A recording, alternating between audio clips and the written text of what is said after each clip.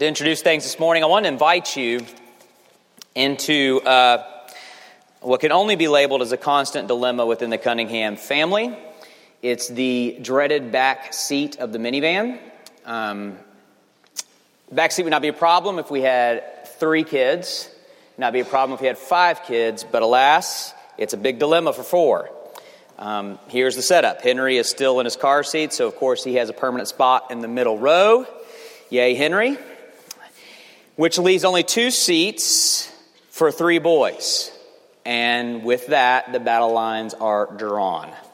Every single time our family is loading up, I know what's coming, the backseat fight. Nobody wants it. Who would? All alone in minivan exile, car sickness, can't hear conversation, they hate it back there, and I don't blame them. And it is impossible to overestimate the significance of that little dilemma within our family culture. Now, you on the outside looking in might suggest this is ridiculous. Just tell them to get in the back seat. My naive friends. Listen, I grant this is silly, but to those 3 boys, in that moment, it is as significant as the rising tensions in Iran. It is everything to them. And as silly as that may sound, tragically, it's all something we are familiar with personally. If you recall last week, I said that we have officially moved out of the honeymoon period of the early church. If you read the first few chapters of Acts, it would seem that the gospel was going to just spread unimpeded, take over the world. Well, last week, all of that came to a screeching halt with arrest, imprisonment, beating of the apostles. Now, this week, that opposition continues. We're still looking at the struggles of the church, only not from without, but from within. Something we on the outside would be tempted to view as just silly is literally threatening to devour the early church from within. And we're going to look at this. We're going to look at the internal challenge that this church and every church faces in 2 ways. The cancer of selfishness and the cure of selflessness. Let me just say this to those of you who may be visiting with us today, especially if you're here and wouldn't necessarily call yourself a follower of Jesus. You know, every sermon we try to be mindful that there are many here not a part of our community, but sometimes the passage lends itself to a need to, for lack of better words, just have family talk, to speak directly to those who call TCPC home. And this is one of those sermons, so it definitely applies to everyone. If you call TCPC home, it really applies to you. And if that's not you, great, just listen in and maybe consider how a church dialogues with this issue that is always before us. Let's look at the cancer of selfishness. Now, in these days, when the disciples were increasing in number, a complaint by the Hellenists arose against the Hebrews because their widows were being neglected in the daily distribution. And with that, for the first time in recorded church history, we have ourselves a good old-fashioned church fight. Hellenists are those who speak Greek. Hebrews are those who speak Aramaic, and the Hellenist converts were fighting with the Hebrew converts because it seemed like the Hellenist widows weren't being cared for in the same way the Hebrew widows were. And we say, finally, we can relate to the church in Acts, right? Finally, this is starting to sound like the church as we know it. Silly infighting. Of course, our churches aren't familiar with Greek Aramaic tensions, but we most certainly are familiar with infighting. And infighting over what appears to be seemingly ridiculous issues. Think about the church in Acts. They are on the heels of the miracle of Pentecost. They are seeing revival, healings, signs and wonders. They were just arrested, imprisoned, and beating. There are some fairly significant things taking place. But what is it that has captured their attention? Their widows are getting more food than our widows. Is that not so, church?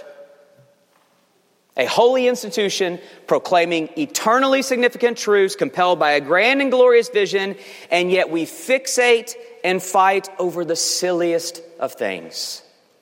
But the point is that to those involved, it isn't silly. This is huge. We might be on the outside looking in on this situation and say, come on, the distribution of food, that's what's got you worked up? I mean, come on, just get over it, figure it out, get some more food.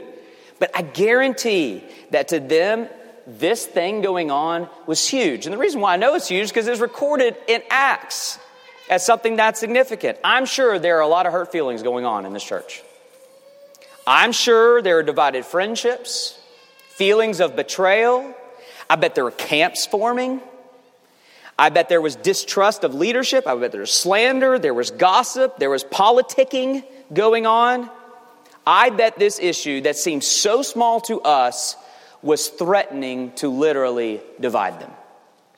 And the reason why I'm assuming that is because I know how this stuff works. We all know how this works. This is way too familiar to all of us. And the reason it's familiar is that we all share in the common root cause that is at the bottom of this, which is selfishness. On the most fundamental level, to be sinful is to be selfish. The fall has turned all of us inward such that we naturally seek ourselves above all else. Our wants, our ambitions, our desires, our opinions, our fame. This is what fallen humanity naturally obsesses over. It's at the root of, again, like Will says, MLK weekend, tomorrow's MLK Day. Listen, what's at the root of all of it? Don't overcomplicate it. We're sinful, selfish people. We love ourselves and we love people like us. And so this leads to tribalism, racism, prejudice. This is what we do. This is what is natural to humanity from birth, I might add. This is who we are. Don't believe me? It's going on right now down there in that nursery. Your precious kids are at war right now under the battle cry of mine. And to them, that cheap plastic toy is the biggest deal in the world. Just like those who were getting more food was the biggest deal in our passage, we never outgrow the nursery. What the flaw of selfishness does is take small things, backseat of the van type of things, and elevate them to ridiculous proportions. My wants become needs. My preferences become requirements. My opinions become absolutes. These are the symptoms of the cancer of selfishness. And I think we see this play out in churches in particular. Of course, every organization struggles with infighting because every organization is filled with selfish people, but there is a reason why churches are notorious for it. And again, if you're on the outside looking in on us, it's probably maybe refreshing for me to hear you to hear me admit that. Yeah, churches do this a lot. We're kind of known for it. Why? Because we bear a unique quality that lends itself to it, and it's in our text. The Hellenists were fighting with the Hebrews. So what's the big deal with that? The big deal is that nowhere in the ancient world would Hellenists and Hebrews be together in fellowship like this. The church bears with it a unique diversity that no other organization does. Every organization gathers around commonality. We affiliate ourselves with organizations, institutions, clubs, neighborhoods, whatever. We affiliate ourselves with those that are filled with people like us, who think like we think, who enjoy what we enjoy, who dislike what we dislike, and on it goes. And the media age has only perpetuated that, as our online lives are nothing but tribal living. And even still, those communities fight. The church gathers around the gospel. Our common ground is the ground at the foot of the cross, which is as diverse as it is holy.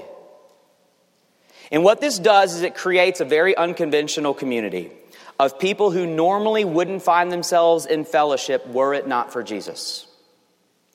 And this unconventional community is then expected to covenant together as a family. That's not easy, especially when you add to it what we're up against. Something else we dare not miss here is that things are going really well for the church. Look one more time at verse 1. Now, in these days when the disciples were increasing in number, a complaint by the Hellenists arose against the Hebrews because their widows were being neglected in the daily distribution. Two things are happening here. The church is growing in number, praise the Lord, and widows are being cared for, praise the Lord. Do you think Satan likes that? Nobody cared for widows in the ancient world. This was a distinguishing mark of early Christianity, their care for the discarded, orphaned, and widows. So this is a beautiful thing they're doing. This is amazing, taking in the widows. And it doesn't surprise me in the least that this becomes the location of their infighting and division. Of course, the evil one would seek to divide them there because the evil one hates something this righteous and just and good. So my contention is this. This is what I'm trying to say. Selfishness is a threat to everything. But churches in particular are susceptible to its cancer. And make no mistake, it is a cancer. Look at the devastating results. Verse 2. The 12 summoned the full members of the disciples and said, "It is not right that we should give up preaching the word of God to serve tables." What inevitably happens when the church is embroiled in selfish infighting is that the leadership is forced to neglect their primary calling to tend to the infighting. Now listen, this could easily turn into an opportunity for me to throw a biblically justified pity party before you, and I'm not going to do that. It's not the point here. Your pastor has counted a privilege to shepherd God's flock, and we are, of course, willing to enter into any and every pastoral need, and we don't want you to withhold your needs from us for fear of burdening us, okay? That being said, I know and Will knows too well the truth of verse 2. Every pastor does. I don't know one friend in the ministry that would not say amen to verse 2. The word and prayer are the first to go when selfishness seizes a congregation.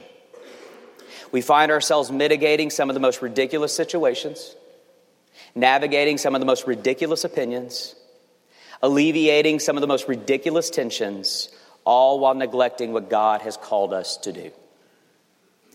And it's what is neglected that is the tragic consequence. The problem in our passage is less about what was happening in the church and much, much more about what was not happening in the church. This is easy to miss, but so crucial to see. Do you remember from last week and the external opposition from last week's sermon, why they were being persecuted? It was for preaching the word. The authorities brought them in and said, "Stop talking about Jesus." And they said, "Sorry, you do whatever you need to do. We're not going to stop talking about Jesus." And they were arrested and beaten. And the passage ends with them continuing to preach the word. External opposition cannot stop the proclamation of God's word. And then immediately following what happens in our passage, God's word is stopped. God's word is neglected because the church is fighting. That's not a coincidence.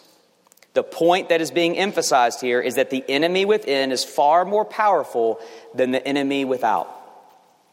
The greater culture can tell me to stop doing what I'm doing, stop saying what I'm saying. I got one of those emails this week in response to one of my podcasts saying, "You can't say that." And it's not hard for me to say, "Sorry, yes I can." That's not going to stop me. If anything, it reinvigorates my calling. But if today, thankfully we are a healthy, happy church, but if today selfish division were to rise up in our community, no matter how silly the division may be, I would have to stop what I am doing and give myself to it. And prayer and preaching would suffer.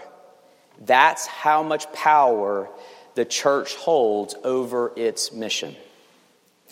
we give so much energy and time fixating on the opposition of the culture at large, when it's the culture of a congregation that is the greatest threat. Nothing has the power to shut down the work of the church like the members of the church itself. So what's the answer? Well, don't overcomplicate things. If selfishness is the cancer, then selflessness is the cure. Let's move on to that. The cure of selflessness. Therefore, brothers, verse 3. Therefore, brothers, pick out from among you 7 men of good repute, full of the Spirit and wisdom, whom we will appoint to this duty, but we will devote ourselves to prayer and to the ministry of the word. And then they choose the first deacons in the New Testament and ordain them with the laying on of hands. Now, there are 2 ways to interpret that: through a pragmatic lens and through a principled lens. Pragmatically speaking, this is the institution of the office of deacon. The New Testament church has 2 ordained offices, deacon and elder. Elder was entrusted with the shepherding and oversight of the church. Deacon was entrusted with the service and care of the church. And this is the beginning of the office of deacon, ordained to take care of the needs of the church so that the apostles and eventually the elders could tend to the ministry of the word. And in the PCA, in our denomination, we retain the offices of elder and deacon in our church structure. But what I don't want to do with this is just make it a point about deacons, which it often is. That's often what people do with this passage, is think that it's just given to talk about the institution of the office of deacon. I don't want to do that. I don't want to just say to our ordained diaconate, y'all take care of it so that I can preach and pray, sermon over, amen. That misses the principle of the passage. For example, just because the church has elders to lead in the shepherding responsibilities of the church, does that therefore mean that members of the church are exempt from the call to shepherd their own life and the lives of their brothers and sisters? Just because God has called me to preach the word to you, does that therefore mean that you are not called to preach the word to yourself and to others? Of course not. Well, the same is true of deacons.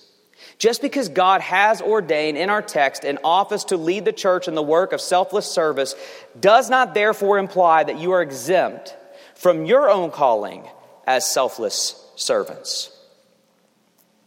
Deacon, the word deacon is derived from the Greek diakonos. The word literally means servant. And you argue in the context of the Greek of the day, even bondservant, which would be equivalent to a slave in their culture. So the word is literally the inverse of selfishness. A life devoted not to what I want, but to what you want.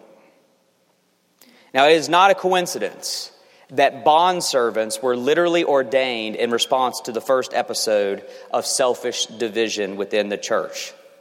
That's not mere pragmatics. We got a problem, you deacons fix it. This is a deeply theological and principled statement that it is the antidote of selfishness. In response to infighting rooted in what I want, diakonos emerges, which is rooted in what you want. And that principle is the cure to the cancer of selfishness. And here's what I mean. The message goes way beyond stop being selfish. It starts there, of course. Lay your non-essentials, lay your opinions, your preferences, your wants, lay them all on the altar. Don't be selfish with these, but that's just the beginning. The cure to selfishness is not just renouncing selfishness. It is pursuing selflessness. It is serving the church so much that you don't have time to divide the church with your selfishness. And that's the nature of application I want us to take this morning. I suppose a good question of application would be to ask, where is your selfishness threatening to undo us? Identify your needs, your preferences, your opinions. What's your non-essentials that you are tempted to elevate to unhealthy proportions that could divide us and choose instead to die to those? That's a good application, worthy to think about. But I don't think that goes far enough. Instead, my question of application is more proactive. Not what selfishness is God calling you to refuse, but what selflessness is God calling you to pursue. It's the difference between stop arguing over the distribution of food and get up and start waiting tables. You can't selfishly argue if you're selflessly serving. So when it comes to our community, at the risk of sounding trite, where is God calling you to just get in the back seat? Occasionally, there's this blessed moment in the Cunningham family, this moment of reprieve where one of the boys, for whatever reason, a good mood, just decides, you know what, I'll take the back seat. You have no idea what that does to the culture of our family. That little act.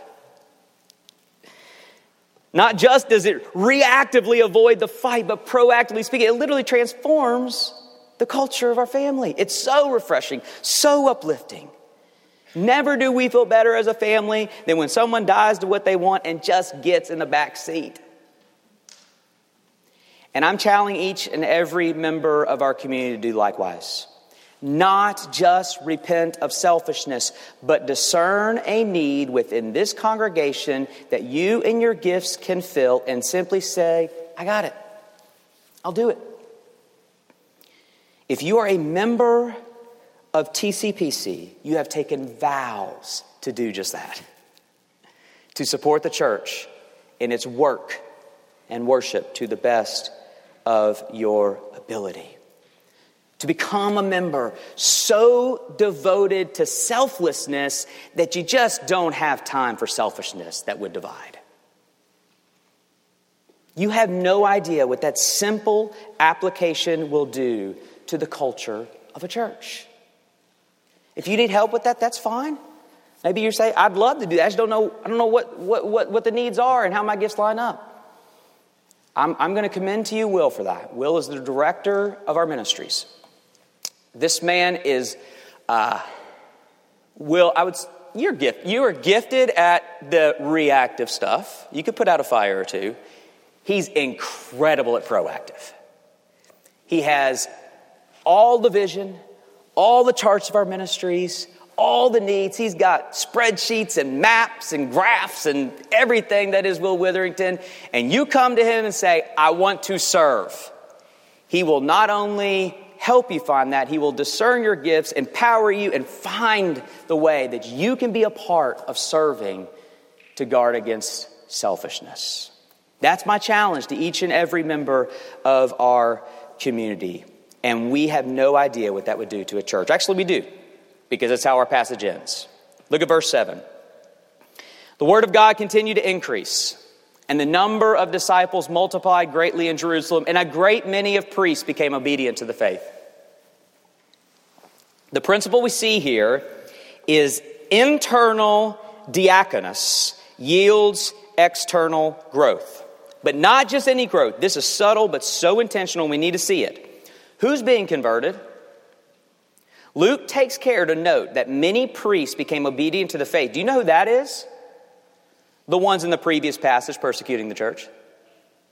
In chapter 5, it ends with the high priest and his council ordering the apostles to stop preaching their faith. Chapter 6 begins with a great many of those priests becoming obedient to the faith. That's not a coincidence. And we are meant to see the connection. External enemies won over by defeating the enemy within. Nothing is more powerful than a selfless church. I suppose that's why our Lord himself said, they'll know if you love each other. Nothing is more powerful than a selfless church. Why? Because the church is not just preaching the gospel, they are embodying the gospel. Why do we do this? Because this is our Jesus. What did he do? Yes, of course, he was not selfish. Yes, of course, he refused to selfishly hold on to what he could have wanted. More than that, though, he selflessly chose to become a deacon. Direct quote from Scripture. He did not consider equality with God as something to be grasped. That is, as something to selfishly hold on to. But he emptied himself by taking the form of a and it's the Greek word diakonos.